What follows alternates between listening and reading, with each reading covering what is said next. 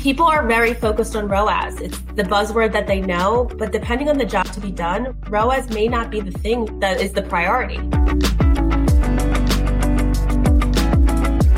Welcome back to Up Next in Commerce, the show where we get to sit down with fast-growing D2C founders to executives leading the digital landscape at the Fortune 100, to everyone in between. I'm your host, Stephanie Postles, CEO of Mission.org. And one thing I know is that how you do something is an indicator of how you do everything. And Diana Hausling of Colgate-Palmolive may have even said just that in today's episode. And for her, instituting the right mindset for all of her employees, partners, and vendors is step one in the recipe for success. Whether it's upskilling your employees, hiring new talent, or partnering with agencies or vendors, Diana believes how you approach the situation will make all the difference. I was taking notes throughout the whole interview and know the tips that she shared, especially around hiring, are widely applicable regardless of the industry you're in. Learn how she does it right here on today's episode.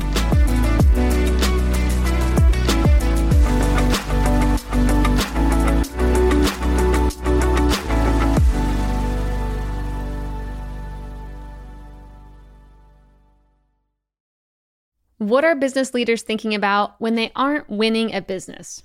Family, travel, the latest TV show? Yes, and maybe. But how about quirky business opportunities or little discussed financial trends? Or maybe even plant medicine benefits and alternative wellness? Mission Daily is back, baby, and our flagship podcast is better than ever. Mission Daily is the podcast for the business builder, the thoughtful marketer, the team manager, the blue-collar worker looking for new ways to think about life, finances, and health. This is for the people who want to break the status quo and laugh a little or a lot along the way. Join me, Stephanie Postles, and my co-host Albert Chow as we address the subjects, thoughts, and trends that business leaders think about but don't often talk about. Tune into Mission Daily wherever you listen to your podcasts. See you there. Today we have Diana back for round 2. I think it was almost 100 episodes ago that we had you on. Welcome back. Wow, it feels like just yesterday. I know, we were just hanging out. Okay, so within the past year, has anything big personally happened or at work happened or any funny stories to catch me up from where we last were? Well, I have to say nothing big and exciting has happened.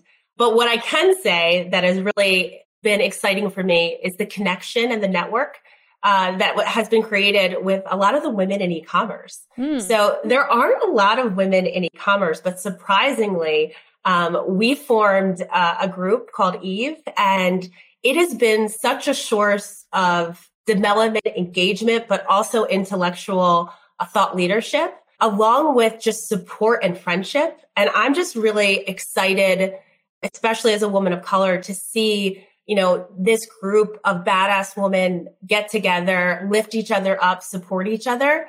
There's 25 of us that are more senior, and then we all brought in 1 or 2 mentees. So we're really creating this ripple effect. And I think not only are we going to expand what it looks like to be in e-commerce and what the face of e-commerce looks like, but we're also empowering a lot of women to feel like they can impact their environments, push the envelope, and also start to close that wage gap in our sector. So it's really exciting. Wow. Okay. So now this is taking a different turn than I was thinking, and I'm here for it.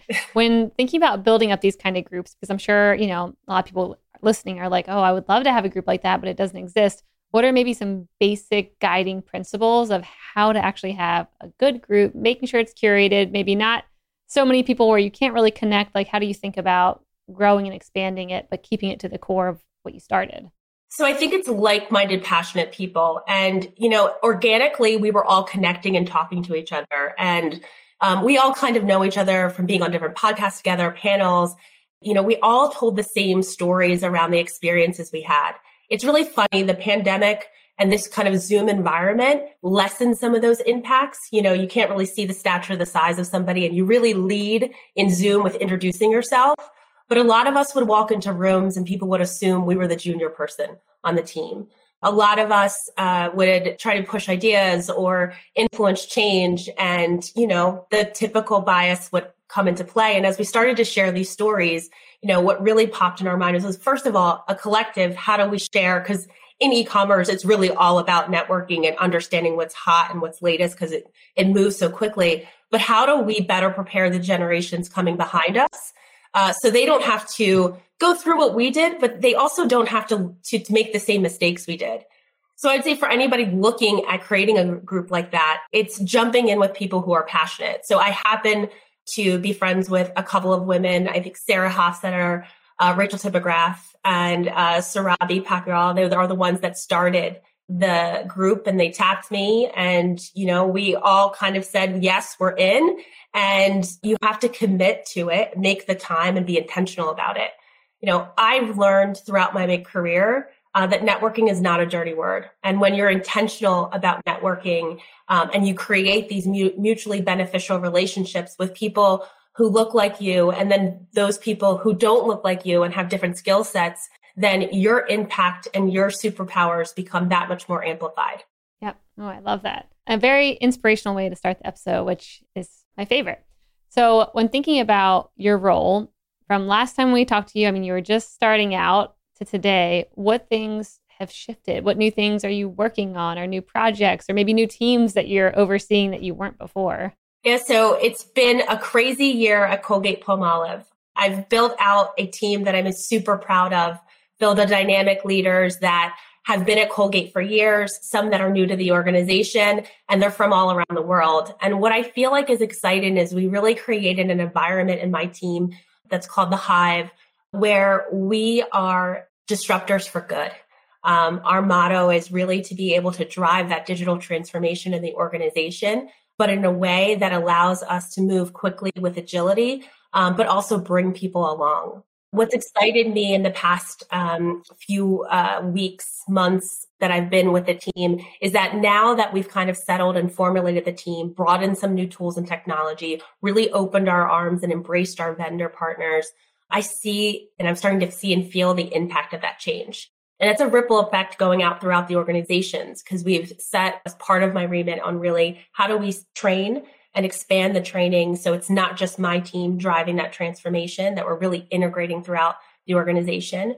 We focused a lot on making our big bets. So where do we want to go after? Where do we feel like we have a right to play? And we're really starting to look around the corner and leverage our global community. So, we know what's happening in digital commerce in Asia. We know that's happening in Europe. And how do we better prepare our teams in the US for what's next and new, while also maximizing our spend and investments where we currently are today. So it's just been a very exciting journey. Oh, that's awesome. So when thinking about hearing about this team that you have, you're not only upskilling, it sounds like not only maybe people on your team, but also across the organization, and hiring new talent. One, how do you think about hiring new talent to be in such a transformational role that's been probably on a roller coaster the past couple of years, where it's like every week you have to learn something new. Oh, maybe we're not doing that anymore. Try this. Like, how do you think about upskilling and hiring and finding a good fit within your team and across the company? Well, let's start with the upskilling, because that's, that one can be daunting. First, it's, people have a fear of change and what's new. And I think a lot of the work that my team does is to demystify digital commerce. It's not complicated. It's not hard. It's not complex. And if you're curious and engaged, you can learn. And it changes so rapidly that you're never behind. Whenever you start, that's a great place to start. What I really think about when it comes to upskilling is really about mindset shift. It's really less about picking up and knowing the right buzzwords and terminology, but it's really thinking like a human. We're all dynamic shoppers. We all shop digitally. We all have, little computers in our pockets. So it's really taking that, CPG mindset, putting it aside and thinking like a consumer. So when are you shopping for click and collect? When do you want that tactile in-store experience? And how do you start thinking about the way you plan, execute, and your day-to-day, and have that omni mindset in everything that you do? There isn't going to be one moment where you're like, this is the moment in the day where I do things that are digital or e-commerce or omni. No, it should really be in the air that you breathe. And I think that is the mindset that we're really trying to adopt in our digital transformation at Colgate-Palmolive. When it comes to, the team dynamic, this is a very unfulfilling answer when anybody asks me, because it really depends. It depends on the culture of the organization and where you are in the journey. There's a lot of partners like yourself that you can work with that can help you think about what that dynamic is. But I approach team structures and orgs the same way that I would approach them in any role that I've been in. It's really, first of all, for me as a leader, what are my gaps? I have many. And how do I leverage the strength and skills of my team to really close those gaps or even really address blind spots that I may have? I also think about the makeup of each of the pillars of my team. It's really important that you just don't hire all e-com native folks or you just use people who've been in the organization. You really need that mix. Diversity takes a lot of forms. We typically really focus on the ethnicity part of it. But if you think about the diversity of experience, the diversity of skill sets, depending on the need that I have, like if I'm really trying to drive loyalty, I think about consumers that maybe have worked on baby brands or things that really depend on loyalty. So for me, I really try to adapt the profile or the talent profile for each of the roles that I have. So it really helps the composition of the team. And every time you have shifts and changes, you have to relook at that composition of the team. The other thing that we look at for my organization specifically, because we're a center of excellence that also owns a P&L, is how do we create basically a rotation for some of the folks. So I have some roles that are designated where marketers can rotate in. So you can be a stronger, better traditional brand marketer by taking a e-marketer role on my team. There's rotations in D2C. So you don't necessarily have D2C expertise to join the team because I have that already. But how can you rotate in and then take that knowledge and rotate back out? The same for our sales organization. I don't necessarily always go for somebody who has pure player Amazon experience. I think there's a benefit for folks who really understand how the business operates, how traditional businesses operate, so that you can translate that back into incremental dollar requests or needs within the organization. So it really is about leveraging, my center of excellence to really help us realize our 5-10 year aspiration to make sure we are a digitally led organization going forward, because that's what it's going to take to remain relevant in the ever evolving marketplace. Wow. Okay. So who taught you the way of thinking when it comes to hiring? Because I haven't heard, I talk to brilliant people, but I have not heard many people talk about hiring in the way that you just did and how to think about the composition and how, to me, it's such a different mindset. Like, where did you learn this from, or how did you start picking this up? Well, so part of it is the CPG bingo of my career. So I've worked at various CPG organizations. So I've got to experience a lot of different org structures and a lot of restructures. And what I found was there isn't one right or wrong way to structure your team. It really does depend on the culture and what works there. And as I was working through, a lot of these restructures with various consultants, what I actually found was that it wasn't the structure itself that determined if we were successful. It was the culture, it was the individuals and their passion, and if they believed in that culture. And, really the way that I approach it is there are certain things that you cannot fight and you cannot change overnight. And you have to understand and go with the tide of the organization. There are some things that have to be transformed, and that requires a heavy lift. But there are some things that require a transformation over time. So typically what I like to do is partner very closely with HR. I know sometimes people only look to HR when there's a problem or an issue, but I've extremely value the expertise and the subject matter expertise that comes with design. And I really lean on my HR partners to really help me as a leader say, okay, what are the type of gaps and dynamics that I need so I can be successful as a leader?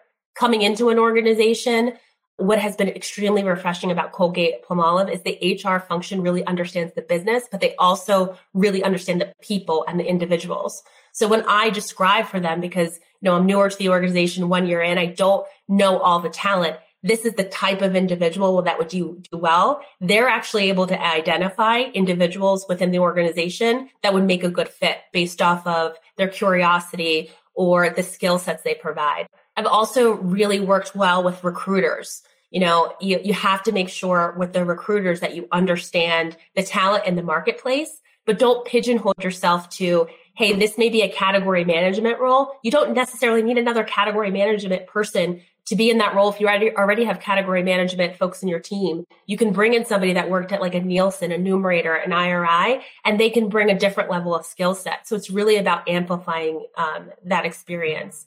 And I think what really helped me get to this place is I've worked for some awesome leaders across the years, and I basically steal all their good ideas and apply them to what I do every day. Yep, same here. I like that. Earlier, you mentioned, ensuring that your team can think like the consumer when it comes to the entire journey. How do you go about training someone to do that? Because it sounds easy, like, of course, think like the consumer, operate how they would do it. But then same thing with marketing. It's like, speak to them how they want to be spoken to. And oftentimes you're like, well, that's still just marketing. Like, that's just you telling me what you want to tell me. It's not actually speaking to me in a way that resonates.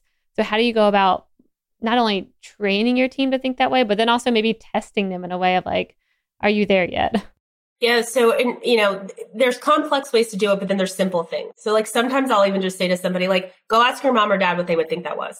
Go ask your spouse, your kid, tell them to describe it to you. Mm-hmm. And just having that a human, non-CPG, non-acronym conversation with another human starts to turn the light bulbs up. Oh, that's great. I'm sure you've gotten funny responses from that too. Like my kids said. Yeah. And it's very different from what you thought, like very different. Yeah. I've had my husband go to the store and really wanting to support and buy products that weren't Colgate because of the design of the packaging, and it looked too similar. So that was a cue to me, like, oh, our packaging's too similar to this other brand. Somebody that was actually looking for it couldn't figure it out. So leveraging, your focus groups of your people around you to keep you humble and really keep you grounded is how you can do it very much so in the day to day. But it's really about getting out in the market. Like I really push the teams to get out into the stores, wander the stores, watch people shop. You don't even have to do a formal focus group. You can kind of just get a sense of like how people are shopping, how the shelves look at different points of the day. So you get a sense of what your package design needs to look like. Actually taking your phone out and just checking things out, getting the experience of buying product and seeing what happens. That's a great way. Networking, with other folks from other companies. So you can kind of get a sense of how they talk about their categories, because we very much so focus on our category definitions the way the buyer or our organization categorizes them. But when you get in the digital commerce space, the consumer's in control. So really understanding how they, think about, the need state that your product is fulfilling becomes, extremely different. And then it's really about getting folks to share. So like we use the Google chat, and we use it pretty actively. There's about, 50 members of my team that are on that chat between the team and the agency partners. And we share articles, we share things that we're seeing. And it's not just about like retailers and digital commerce, like what's happening in the marketplace, what changes are happening in healthcare and how can we be a part of that? So really getting them grounded and connected with all of the elements that transform and change how consumers shop is really how, I try to push my teams to be curious. I think there's other elements for them too, to really get into that consumer mindset, is to really have them just shop for the product themselves and partner with vendors that allow them to get experiences.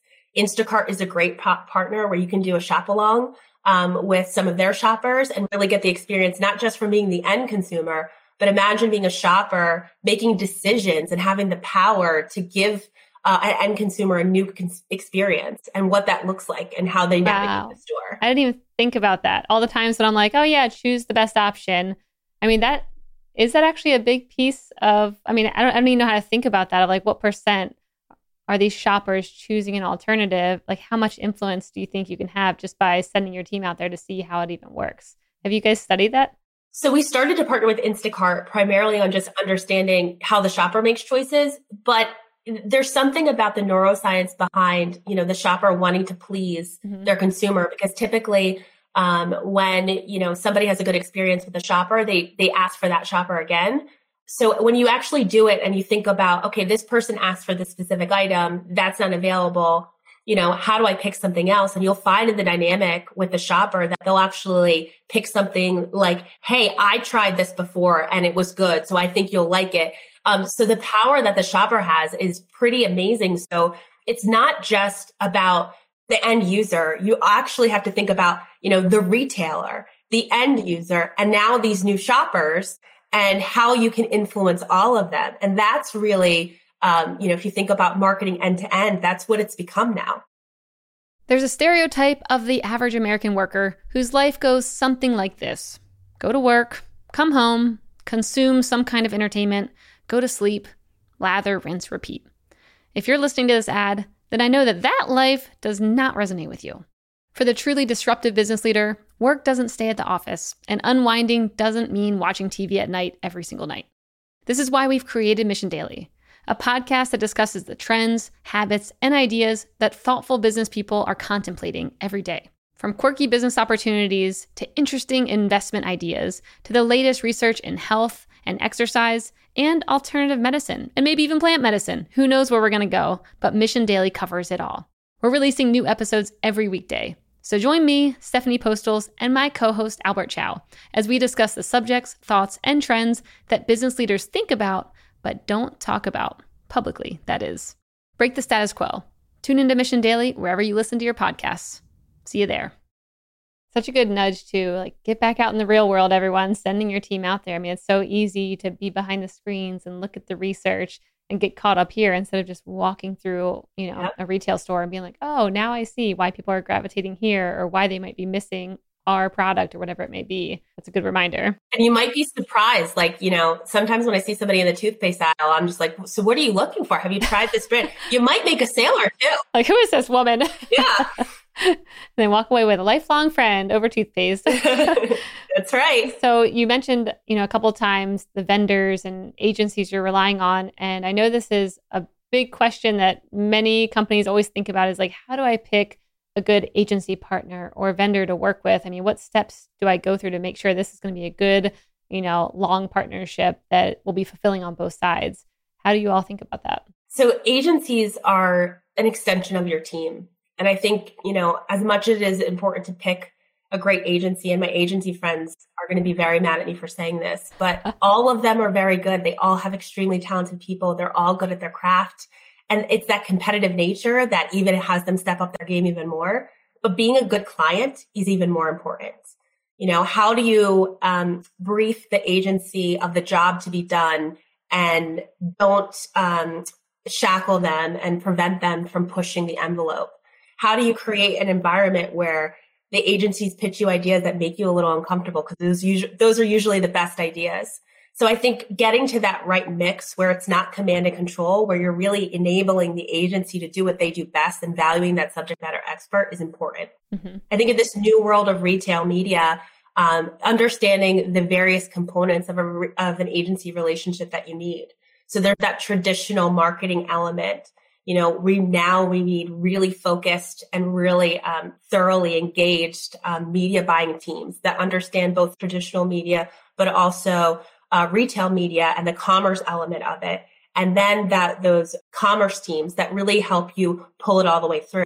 And then you got to figure out whether it's one agency or a multi-agency model or a hybrid model, how do you get them all to work together? And I think that's the dynamic that's challenging, because if you do it right, they start to work together so well and push each other to be better. But if you do it wrong, then you really are starting to drive the direction and your output is that much weaker because you're not really letting the agencies do their thing. So it's such a critical relationship. I think the other element for the agency dynamic, and especially now as retail media is expanding, is having our retail media partners understand the importance that agencies play in a CPG environment. I typically find a lot of our retail media friends spend a disproportionate amount of time just on the client. And that's important. You want to engage the manufacturer. You want to engage the teams. You want them to understand. But the agencies are really the ones that are bringing us the campaign ideas, the concepts. So I think there's a balance of both really connecting with the team for the day-to-day. But as we think about shifting from trade dollars or shopper dollars into brand dollars, it really becomes about building that relationship and that shared ecosystem with the agency partners. Okay, so to first unpack creating a good environment for them, because to me, I think about, some of the designers I've hired. I'm like, well, I want this, but then they come back and they give me just that. And I'm like, wait, no, I want okay, don't even look at my mock-up. Yeah. Do your own thing with just these words. And then it's such a hard balance to not give them too much. You want them to be, actually doing doing the job that you hired them for. How do you create that environment to make sure that, they are pitching you the ideas that make you uncomfortable and getting you outside, your comfort zone? I think really strong agencies have a really crystal clear briefing process. Mm-hmm. And in that process, if you don't provide the appropriate inputs, then they're not going to do the work. And that's, to me, is a good telltale sign of the strength of the agency, because the briefing process is the most important. I've had some great mentors, Marcy Ramble is one of them, who really taught me the importance of briefing and how to build a strong brief. Because when you're at the CPG, there are a lot of factors, especially now with integrated briefing process. You have to pull from the sales organization. You have to pull from marketing. There has to be a very clear and tight brand strategy, plus a very clear job to be done and specific KPIs. And once you get that really tight brief, you got to let the agency go and let them push you. And I typically have them look at varying ranges of concepts, because, there's like the, Tesla, and then, there's the Honda, and, then there's like the used car version, and you probably almost always end up somewhere in the middle, but you really want them to try to push you, because you may be thinking, hey, I'm going to go ahead and buy this Honda. That's what we can afford. And that's what the budget has. And they come up with an idea that's so good that it's worth you going back and saying, you know what, we're going to make some adjustments to our priorities, and we're going to make this happen, because that's how good the idea is. So you never want to let your budget constraints, you never want to let your own biases impact the ability of the output of the work. And then you really do have to let them shine. I think the other part of agency management that's really critical for me and in partnership is, being a client that agencies are like, I want to work on that team, because that's the team where I get to not only do fun projects, but that's the team where everybody seems to get promoted when they work on that team. Mm-hmm. So one of the things I do when I partner with agencies, and I'm giving away a little bit of my secret sauce, but I don't look at, I don't want your shiniest, person. I want the person who's a cusper. Who's your director that's on the cusp of a VP that I will also feed into and fuel from a development standpoint, so that they can rotate off my business and be a VP someplace else? Who is the, really smart, senior manager who's on the cusp of becoming director, that is strategic, but still is a doer, that we can help mold and shape. And they may not be on my business for more than a year or 2 years, but because of the opportunities they get, because I'm also invested in their development, and they see that when you work with this business and you do it well, you get a promotion, that they want to partner with you. And then my account becomes the destination for top talent within that agency. That's awesome. So you can steal my model if you'd like, because at the end of the day, what it just means is really good, smart people get promoted. Mm-hmm. I love that. Taking notes currently, Diana. Thank you very much. So you mentioned retail media a couple times, and I want to hear your thoughts on how that's, transformed, and how Colgate-Palmolive is betting on retail media. So retail media is the hot topic right now. And all of our retail friends have really seen the model that Amazon has developed, and see it as an opportunity to not only gain more income, but actually to monetize all of the rich data that they have. So I think when done well, and when you have the right subject matter experts involved in the process, you can really leverage retail media to create that utopia full funnel experience that we all talk about, read about, and make, beautiful PowerPoint slides about. But the way in and how you do that is really to understand the nuts and bolts of the platforms. It's not the sexy stuff. It's really understanding how the algorithms work, what are the sophistication levels of the platforms, and how they work within your overall planning process. So what is the Walmart Connect good for versus Rondell versus 8451? They all have something that they bring. And what consumers are you trying to go after? And I think the biggest unlock that we're seeing is this connection back to the trade desk, which really allows you to pull it all the way through. I think the biggest challenge most manufacturers face is how to create that integrated planning process internally, so you're really taking advantage of it and making sure that you have subject matter expertise that understand what retail media is. It's not like traditional media. There is a very much so a commerce component to it. And so you have to align the KPIs and the jobs to be done to make sure that you're successful in that space. I would say the other piece that's very critical to retail media is the KPI. People are very focused on ROAS. It's the buzzword that they know, but depending on the job to be done, ROAS may not be the thing that you wanted to execute. That ROAS may not be the KPI that's the priority. You may want to set a ROAS threshold so you don't go below a certain point, but you may want to focus on other KPIs in order to achieve the objective of your campaign or your activation. And that really depends on, is it innovation? Is it innovation that requires education? Are you trying to grow your category? Are you trying to help the retailer bring more traffic in? All of those things require different KPI hierarchies in order to achieve your ultimate end result.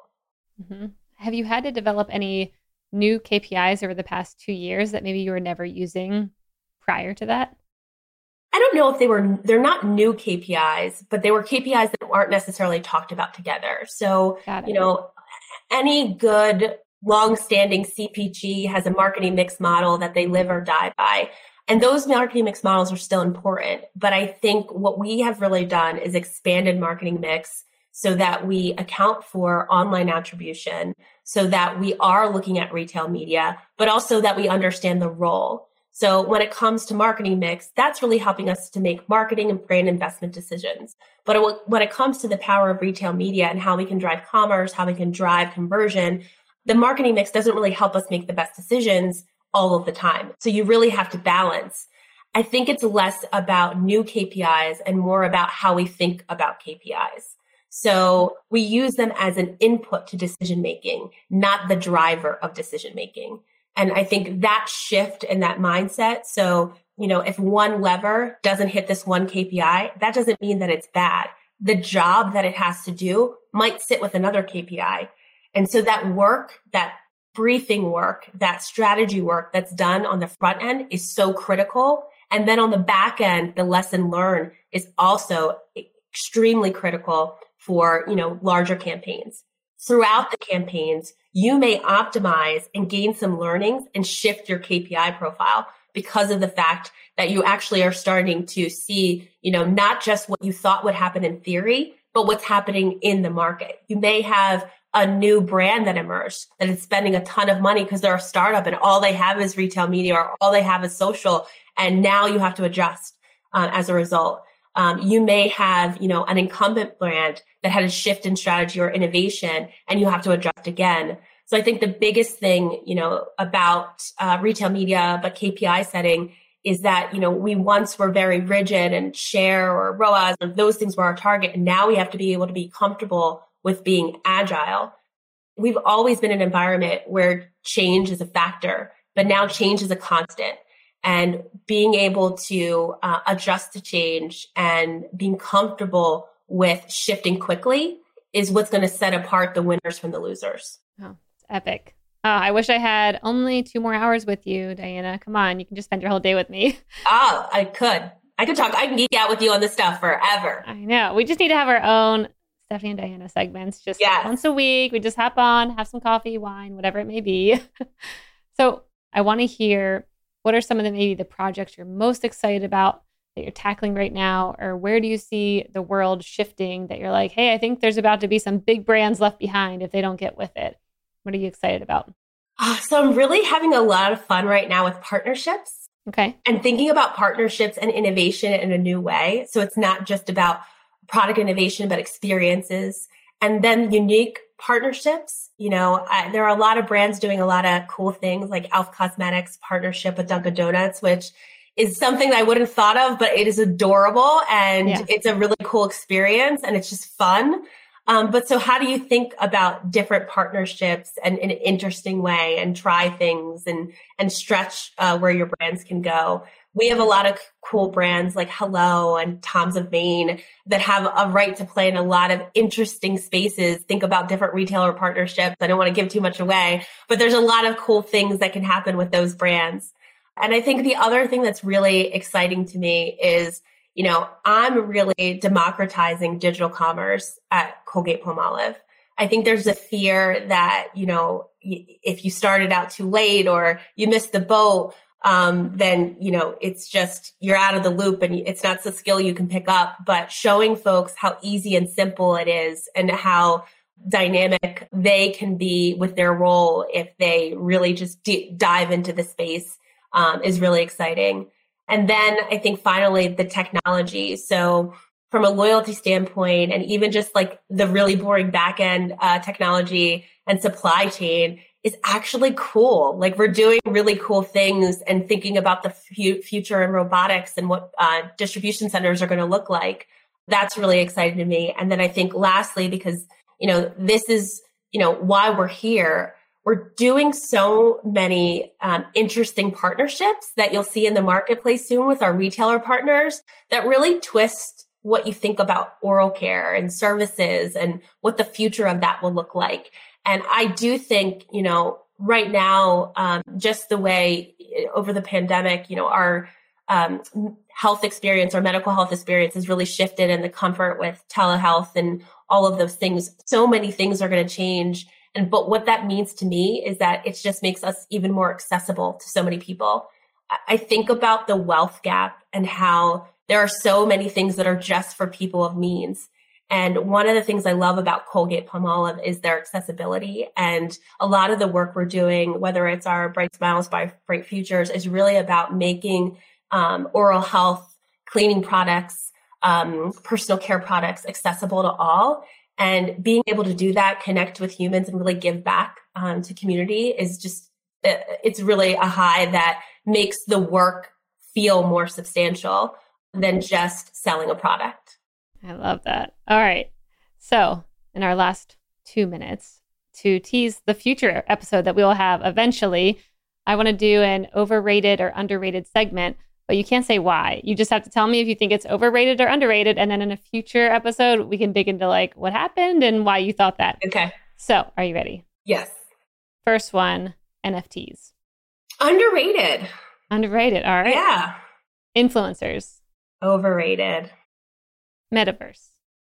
Underrated. Web3. Undecided. I'm cheating. That's okay. That's actually a pretty good one to be undecided on. And the last one, crypto and or blockchain. Oh, definitely underrated. Yep. All right. I guess we'll get into that in a future episode. Diana, thank you so much for coming back on, joining me for round 2. Where can people find out more about what you're up to? Where can they go say hi? You can check me out on LinkedIn. And I look forward to connecting with all of you. Thanks, Diana. Thank you.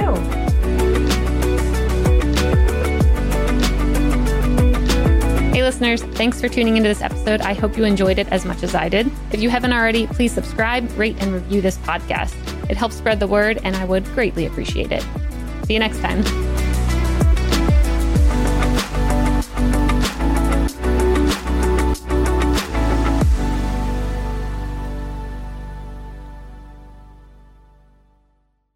Thank you for checking out another epic hour of business insights and inspiration on the Up Next in Commerce podcast.